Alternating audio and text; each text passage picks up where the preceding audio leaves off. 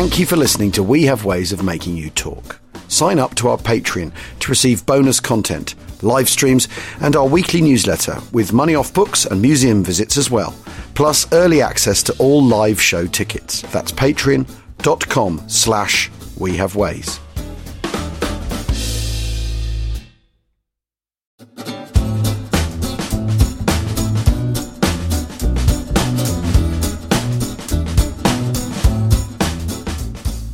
Acton, and welcome to We Have Ways of Making You Talk with the National World War II Museum in New Orleans, with my great old pal, Rob Citino, once voted the greatest history professor in the whole of the United States. That's right. The resident historian at the National World War II Museum down in New Orleans. Well, James, it's just great to be here. You and I have been friends for a long time, and I think this is even going to deepen our relationship. So thanks for signing me up. The National World War II Museum, and if anyone hasn't been there, you really should. It's if you're ever in the US, or if you're ever down Louisiana way and down near the ocean in New Orleans, then go and check it out, because it's an incredible museum. I mean, an inspirational place. But over the years, since it's... well, actually, Rob, you should tell us a little bit about the history of the museum. It's Stephen Ambrose, isn't it, and Nick Mueller. They're the founders. So we are here in New Orleans, Louisiana, and in 1990, a couple of history professors at the University of New Orleans, one, Gordon Nick Mueller, a brilliant guy in terms of organizational acumen, and his best pal, Stephen Ambrose, an extraordinary historian and perhaps the best-known American historian of the 20th century. You know, they got together, and they like to get together after work and have a drink maybe, and after a couple of glasses of sherry, so the legend goes, they decided that what New Orleans needed was a museum to D-Day. And let me explain, James, why D-Day in New Orleans? And of course, it's the great shipbuilder Andrew Higgins. Yeah. The designer of the amphibious landing craft, LCVPs. They have various initials, but perhaps better known as the Higgins boat. And so, these are the amphibious landing craft, James. The ramp comes down and the men charge off, hopefully to glory, but sometimes to disaster. And it could go both ways, of course, as we've seen in World War II. But those Higgins boats, they really played a material role in the Allied victory. So these two professors start a museum to D-Day. The idea catches on. Stephen Ambrose is interviewing a lot of veterans of D-Day. It's the 80s, of course, of the 40th anniversary of those signal events in June. I would say that long ago decade of the 1980s. But Stephen and Nick then putting together this museum to D-Day, and it really just took off from there. There's an old saying, about build it and they will come. Nick likes to say that if we had ever taken a market survey, we might never build this museum. We just built it and made it excellent and felt that people would respond to it. Now, the one big change, James, I will add before I send it back to you, the one big change is that very early on, it became evident that the museum needed to broaden its mission. That D-Day was great, but people were saying, you've got to tell the story of the whole war. And the museum got congressional declaration to do just that, a statement that this is the National World War II Museum. So we're only a little over 20 years old, so we're still in the first bloom of adulthood. Very, very active, very exciting place to be. And when you come to work in the morning, you're never quite sure what you're going to be working on that day, which kind of is a special sauce. Well, I mean, it's an amazing place to visit, and it sort of straddles over a kind of a whole little neighborhood, really, of New Orleans, doesn't it? And certainly kind of across the road, and you've got these different halls, and, you go into one big hall, and there's a B-17 strung from the ceiling, and a Mustang, and I think there's a Thunderbolt, if I remember rightly, and they have all these incredible displays, but it's like a lot of these places. It's like the Imperial War Museum or National Army Museum. It's kind of the tip of the iceberg, isn't it? Because you've got a huge amount of archives. Because I guess Stephen Ambrose was doing all these interviews with veterans, and that's a great part of your archive, all these recorded interviews and stuff. But people just send stuff in, don't they? Yeah. So the jewel of our crown, James, is our collection of now, I want to say, nearly 12,000 taped interviews with veterans. Some audio tapes. Stephen Ambrose in the early days on on audio cassette, if our listeners remember that delivery system. Yeah, I remember doing those. Yeah. But now on high-definition digital video. And so we have just about 12,000 of those interviews. Wow. And not only is it the voice of a generation, perhaps the greatest generation, as some people call it, but it's a precious heritage and a precious resource for future researchers. And we're very, very proud of that. But, alongside that oral history archive, we're a museum. We've got artifacts big and small. You already gave away all my great material by mentioning the B-17. We have the Boeing Center here on campus. There's a B-17 strung from the ceiling. And, I walk to work every day, and I walk through that building, and I've been here 5 years now. Sometimes I forget. And I look up and say, holy cow, B-17 right over my head. There's a Corsair. There's a Dauntless dive bomber. There's a P-51 Mustang in the colors of the Tuskegee Airmen. We've got the big artifacts. We've got small artifacts. We got flight jackets. We got Norden bomb sites. We have an Enigma machine. We have it all. We have letters from soldiers home to their parents and letters from parents over to their soldier, and just about everything you could possibly imagine. Our curators are really ace. So, what are we going to be looking at? What is your artifact for today? Well, the artifact for today is always, for me, one of the most emotionally affecting. And you wouldn't really know it at first to look at it. If it wasn't labeled, you might not even know that. It's a chunk of steel off the hull of the USS Arizona. Wow. Now, our listeners, I'm sure we have listeners who already know this, but I'm going to say it anyway. The Arizona went up very, very early on in the Pearl Harbor attack, almost the initial strike. This is the magazine hitting, isn't it? The big bomb hit the forward ammunition magazine. The ship immediately went to the bottom and took nearly 1,200 sailors with it. That's, just about, a little less, give or take, it's just about half of all the Americans who were killed at Pearl Harbor. Now, many ships were raised from the bottom at Pearl Harbor that were sunk. Arizona presented special problems in getting it up. The ship probably would have come apart. It was deemed also that it would not be possible to retrieve the dead from the Arizona in any, fitting and dignified manner. And so many of our listeners perhaps have already visited. The USS Arizona is not simply a military site to visit. It's a memorial, and it is also a mass grave site of U.S. military personnel. The ship still weeps tears of oil into the surrounding waters if you visit it, and the light strikes the water the right way. You can still see the oil leaks. So the Arizona. So this, to me, James, this is what it's all about at a museum. You have a chunk of steel. And it is what it is. And you look at it and you might not think twice. But when then you're given a little backstory of just what it is we're looking at. How did that chunk of steel get ripped off the Arizona? What were those Japanese aircraft doing in the skies over Pearl Harbor? What did they think they were doing? What had relations been like between the two states before Pearl Harbor? Our friend, we never met him, James, but Karl von Clausewitz, the great philosopher of war in the 19th century, said war is about politics. It's an extension of politics by other means. And here was an extension of politics, 400 Japanese aircraft appearing suddenly overhead over the U.S. fleet at Pearl Harbor, which was hopelessly unready in a tactical sense to resist that attack. And it just, to me, it's a piece of steel that encapsulates the entire Pearl Harbor story. And the Arizona is a super dreadnought, isn't it? So it's one of those kind of it's a First World War, World War I era battleship, pretty massive in size for the time. I think it's when's it? It's sort of 1915 or so, isn't it? It's being launched. Yeah, I don't have that information at my beck and call necessarily. I don't mention I don't memorize the launching dates of our super dreadnoughts. But it's in the style you did. It's that kind of. But it is. Okay. It's that kind of period. At the time in December 1941, still.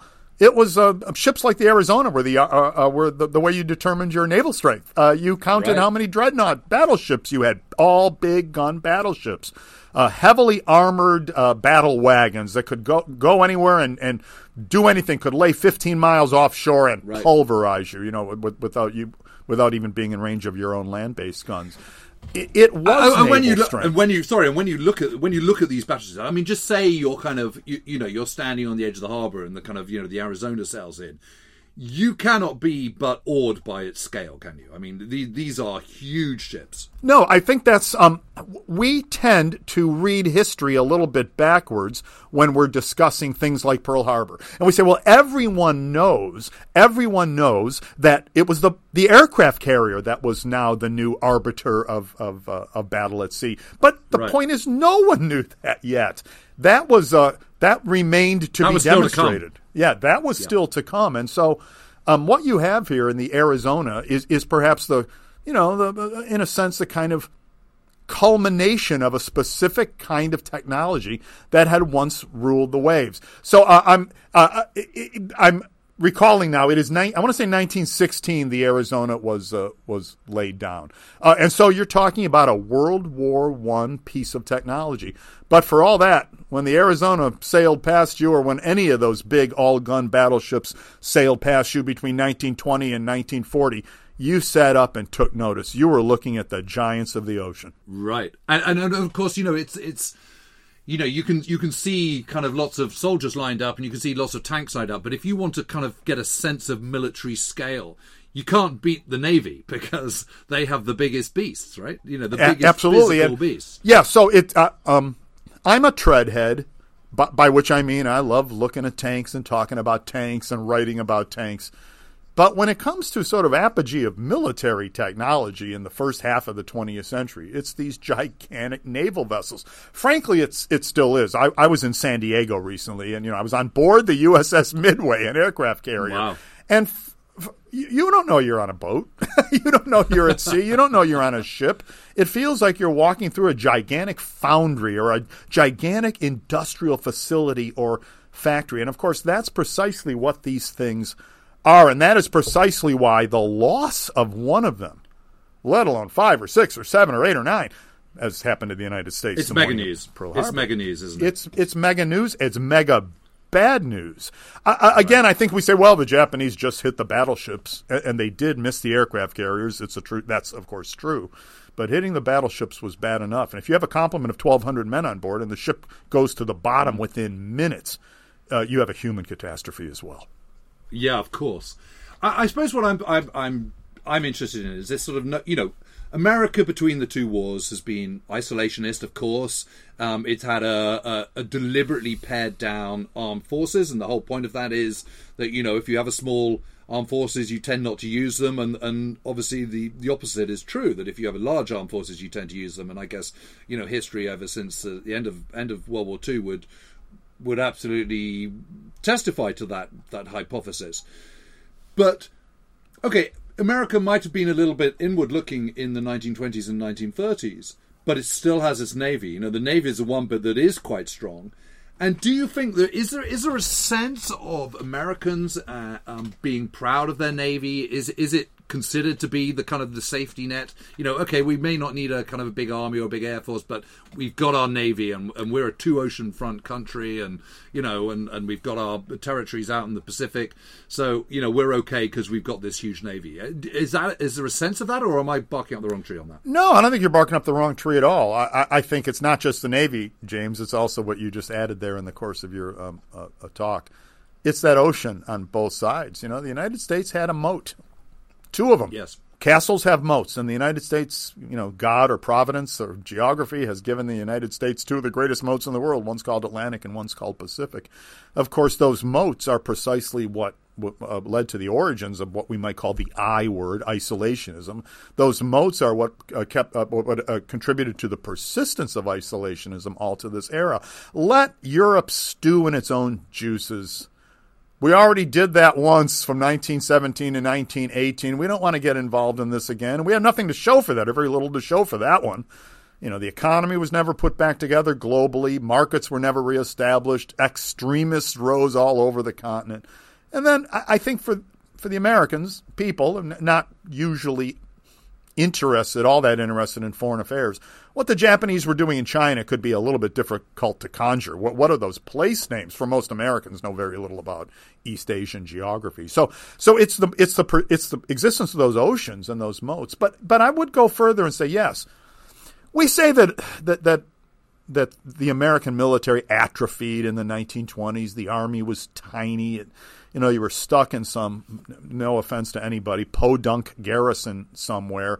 Opportunities within the Army, because it was so small, opportunities for any sort of advancement and promotion were nearly nil.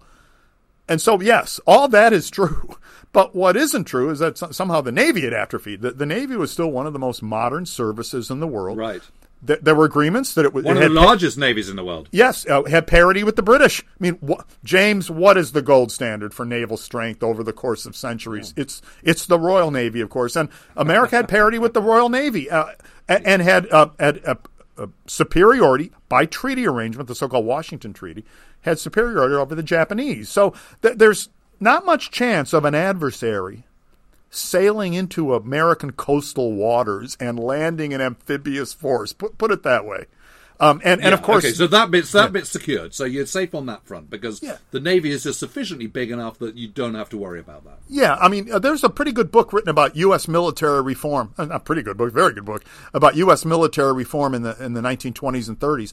And it's called Fast Tanks and Heavy Bombers. So we were trying to reform our land force, and trying to build a kind of an air arm, an air strike arm.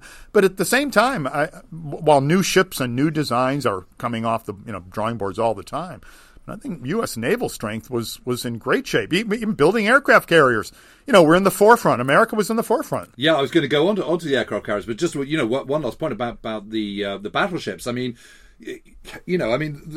the criticism has been laid at the British and the Royal Navy. It's like, you've got all these kind of First World War battleships. I mean, you might have had the largest navy in 1939, but you're really out of date and all the rest of it. It's like, no, I don't think so. Because what you've got to realise is that these things are upgraded all the time. And okay, so the hull might have been laid down in, 1914 or 1916 or whenever, and might have been first sailing the seas in World War I. But by 1939, 1941, it's a completely different beast. It's been upgraded, and the USS Arizona is no exception. It's been upgraded in 1929 to 1931, and it's almost like a new ship in terms of kind of guns it's got, the technology. It's basically up to date, isn't it? It's a modern battleship, even though it was laid down earlier. It's got new fire control systems. It's got a reduced number of the smaller guns. They were repositioned. It's got 8 25 caliber 5-inch anti-aircraft guns. There's your sign of modernity, of course, James. In the 20s, everyone recognized that at sea ships were going to have to deal with the threat from the air. So the deck armor is thickened. Everything you can possibly think of to make a ship sort of seaworthy for the 1930s. Let me just say this: you spend so much money on a battleship. Yeah, of course. You don't just scrap it when the first time somebody makes a better 5-inch gun. You don't just scrap your battleships. No, of course not. You take out the guns, put in new guns. You do what you can to keep it up to square, because it's a major capital investment. It's a major investment of manpower. It's a major portion of your military strength. I mean, if you have 10, let's say you have 10 battleships. You may have a lot more divisions than that, right? I mean, you might have 80 divisions. I don't know. You might have 55 divisions and 10 battleships or 5 battleships or 3 battleships. And I think it tells us just where the battleship stands, again, as a kind of metric of military power. The U.S. Navy does also have aircraft carriers, and it's one of very, very few countries in the world to have this. And I kind of sort of liken it in a little bit of to kind of, nations getting a kind of a nuclear armament post-war. It's only a special few have it. It's a rare beast, and aircraft carriers are they may well be the coming thing, but they're still pretty darn new, aren't they? Yeah, there's no doubt. People have been working with them and testing them, and our friends once again in the Royal Navy have even had pretty good success against the Italians, the Italian Navy at a port called Taranto. So there's been some experience of how they might work. There's advocates, as always, when new weapon system comes out, James. There's a sort of fanatics who claim that these weapons have completely revolutionized modern warfare. They've said it about the tank. They said it about the aircraft carrier. They said it in 1973 about the new handheld anti-tank guided missiles or even shaped charges that the Arabs were using against the Israeli army. Now they're saying it about cyber. So the new weapon systems always have their advocates. But, in the course of the aircraft carrier, I think they were right that ships used to have to close to some kind of range. For a super dreadnought, 15 miles. And you could then start laying down main gun fire. But aircraft carriers didn't have to get anywhere near 15 miles. They could reach out and touch you from hundreds of miles away, of course, with their aircraft. And in fact, if they did get within range, they were in big trouble. They were in a world of hurt. So this revolutionizes naval warfare, and perhaps could only have been brought to its full fruition in the broad reaches of the Pacific Ocean. I mean, it seems to me that, carrier warfare in the English Channel is kind of a oxymoron. Well, I think the Royal Navy, they launched some planes, and I think in early 1918 on some Zeppelin bases in what is now northern Denmark, but at the time was still part of Schleswig-Holstein or something. So I seem to remember that was the first ever aggressive launch of aircraft from a ship. But by World War II, it's a completely different beast, isn't it? I mean, suddenly you've got these huge, you've got the Hornet, you've got the Wasp. I think is in by this time, isn't it? Maybe, but I mean, yes. It's a whole different ball game, isn't it? And suddenly there is this scope for kind of making aircraft carriers seriously big. Yeah, so there's no doubt. The December 7th, 1941, the U.S. Navy had 7 aircraft carriers, and I think and also a so-called aircraft escort vessel in commission. So that's 7 aircraft carriers. With that adds up to hundreds of aircraft. The Japanese have 6. And they will, famously employ all 6 of those in that Pearl Harbor strike. So it's 6 aircraft carriers, and that's 400 aircraft in the sky at once. It's a tremendous aggregate. I totally agree, and we're used in retrospect to kind of understanding huge, great bomber raids of 1,000 bombers, 1,200 bombers, 3,500 bombers that flatten Hamburg at the end of July, beginning of August 1943, and so on. But the height of the Battle of Britain, for example, Battle of Britain Day, 15th of September 1940, the most bombers that are in the air on any one time on that day are 100. The biggest Luftwaffe formation is 300. That seems like enormous. So to launch 400 from the Pacific Ocean on Hawaii is an extraordinary feat. Anyway, listen, we're going to take a short break there, and when we come back, I want to look at the kind of the shock of it. What effect does Pearl Harbor have? Why didn't the Americans see it coming? And what are the lessons learned? We've been talking about it since 1941. Let's do it.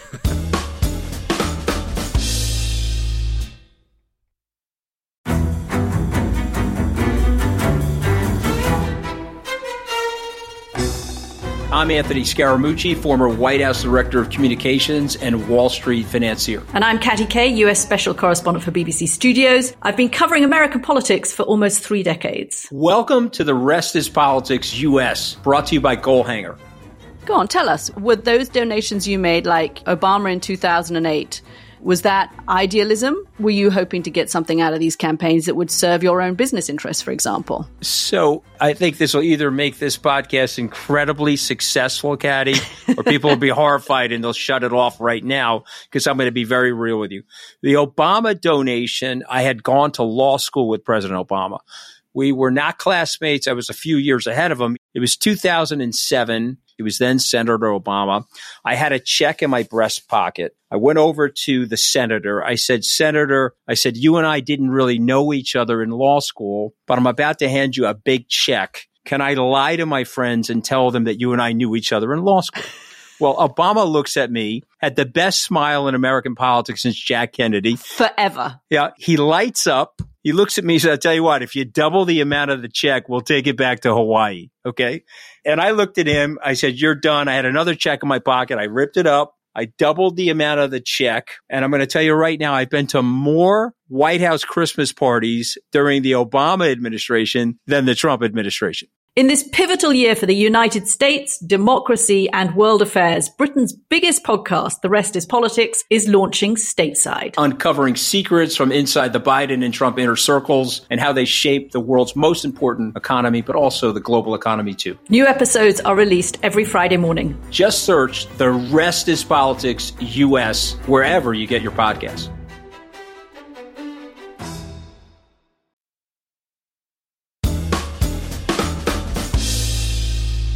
Welcome back to We Have Ways of Making You Talk with the National World War II Museum with me, James Holland, and with Rob Citino in New Orleans. And we're talking the USS Arizona, and we're talking Pearl Harbor, and generally doing a kind of sort of pretty broad brush cud chew.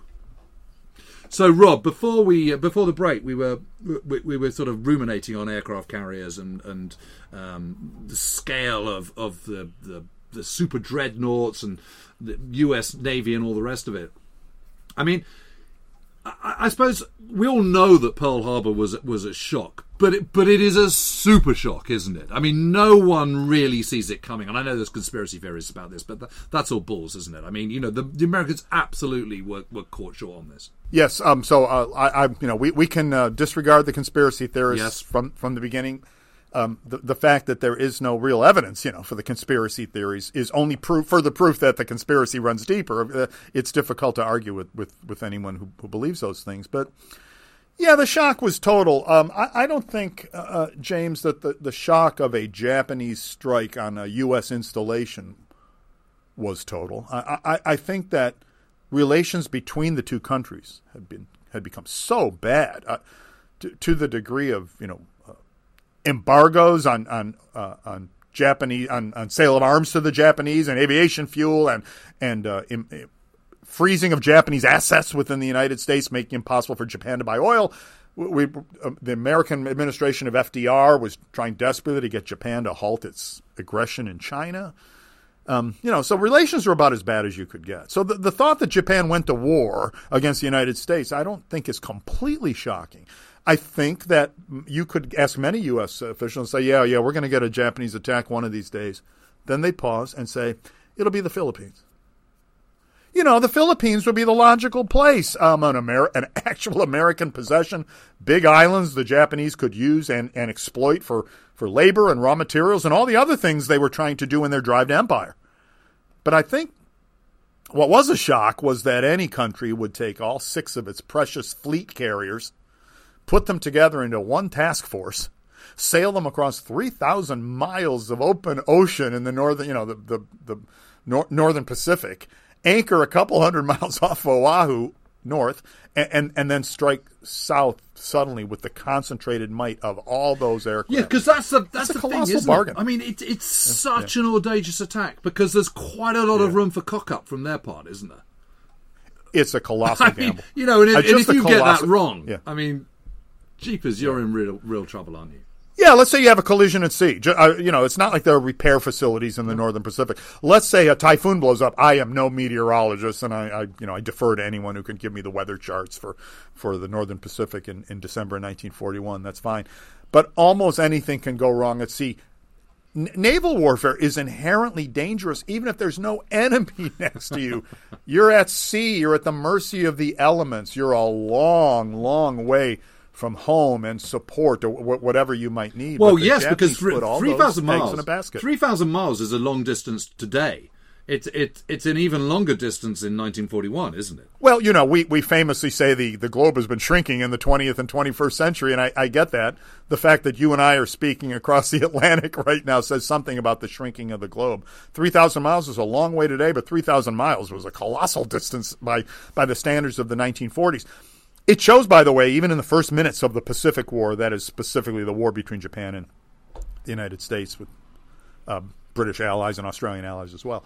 But it shows even in the first minutes of the Pacific War, this was going to be an unusual war that was going to operate at distances that were heretofore unknown. And so required different methods, different machines, different methods of planning, different sort of ideas, a different mindset about how to launch war across thousands of miles of open ocean. It could only have been done, James, with aircraft carriers. Yeah, that's true, but also with huge, unbelievably complex logistical support. And that's one of the things that I think is one of the biggest miracles of the US performance in the Pacific is how they managed to keep all that stuff going. And, it's kind of, as in the war against Nazi Germany, so is the case in Japan, with Japan. It's once you don't get the lightning strike completely successful. I mean, the German attack on France and the Low Countries is pretty successful, but nothing less than complete victory will do. And it's not a complete victory because Britain's still in the war. Nothing less than a complete victory on the attack of Pearl Harbor will do, because they need to buy themselves considerable time with the US Navy knocked out of the war. And that doesn't happen because those aircraft carriers are not there, and because the US Navy is huge.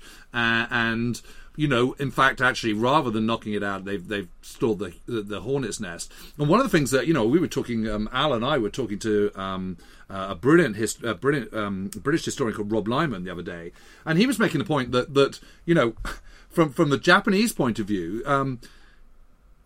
this is year 4 of their war, so they're already broke. And one of the reasons they're having to go to such extremes is because they're already on their uppers. They can't afford the long kind of attritional war, and they don't have the resources to support an island-hopping Pacific campaign in the same way that the Americans do. But what the Americans do they've obviously got the big US Navy, but what they managed to kind of assemble in pretty quick order is the ability to maintain that effort out at sea, and that is just that's an astonishing thing, and it is the operational brilliance of the United States in the Second World War that kind of really wins the day, isn't it? Well, I don't think there's any doubt about that.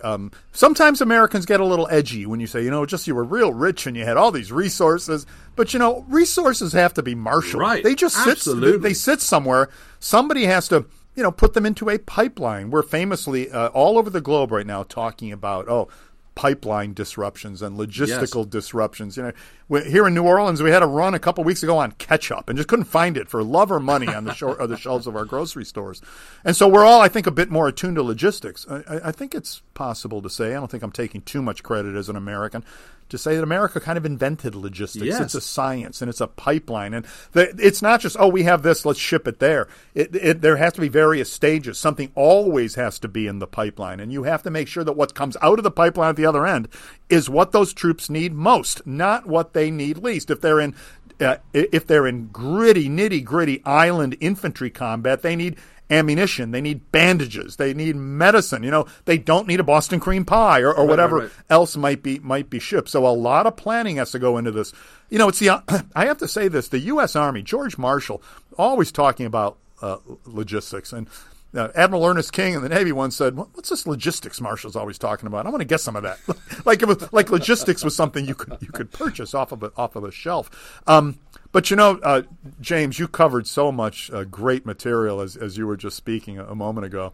Japan needed, it's funny, you said Japan needed a total victory at Pearl Harbor. It needed a decisive blow because it couldn't get involved in an attritional war. It already was. It's already in an attritional war. That's the point. And it's been in an attritional war for 4 long years. It's 4.5 years since Japan launched what we might say a full-scale invasion of China proper, this famous Marco Polo Bridge incident. It looked like an easy and rapid victory. The Japanese certainly thought so. They have contempt for their Chinese adversary, sort of on racial and cultural grounds. Always a danger if you're a military planner to underestimate your enemy. Let me just say that.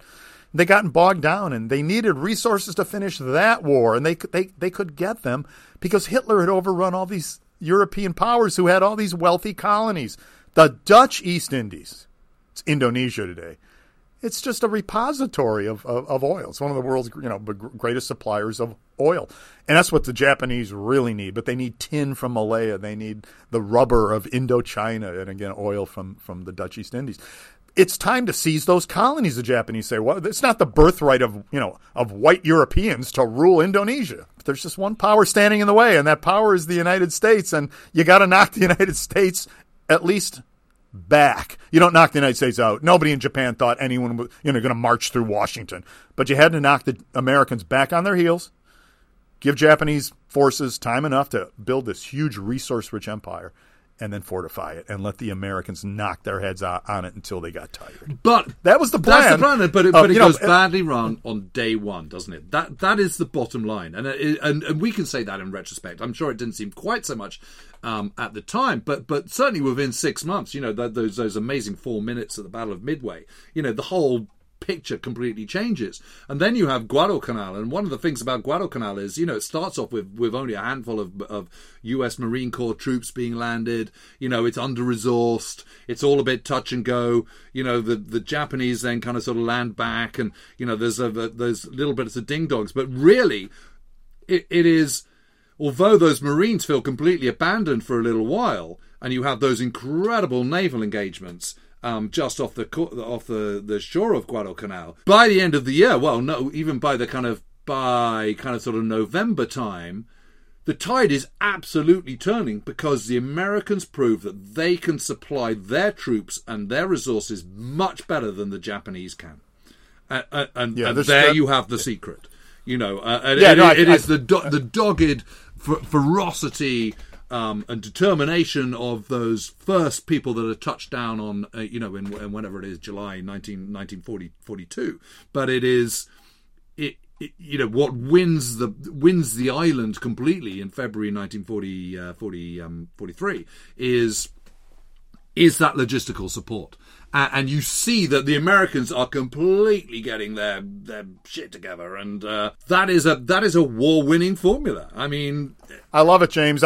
We should get a U.S. Marine in here and ask if he thought the Americans had their shit together in August of 1942 when they first landed. As you may know, absolutely not. But yeah. It's that speed of assimilation of what you need to do, problem solving, and acting on that. That I find it is absolutely astonishing about the US. I mean, and we can go back to kind of, June 1940, France falls, Roosevelt getting his 20 billion or whatever it is. From having that very small army, from having 74 fighter planes, in 18 months, you're in a position where you can sort of, meaningfully contribute to a world war. With a further 18 months on, you're kind of leading the world. And that is some growth. I mean, that is truly exponential, and you don't do that by just having people working in factories. You have people who've got vision, who understand what the problems are and how to solve them, and that's a whole different ballgame. That's not just factories. That's something more. Yeah, I'm with you 100%. It's easy to say, well, America had an economy that was 8 times the size of Japan's. That doesn't win a war. Economies, the economies are crucial, but economies have to be.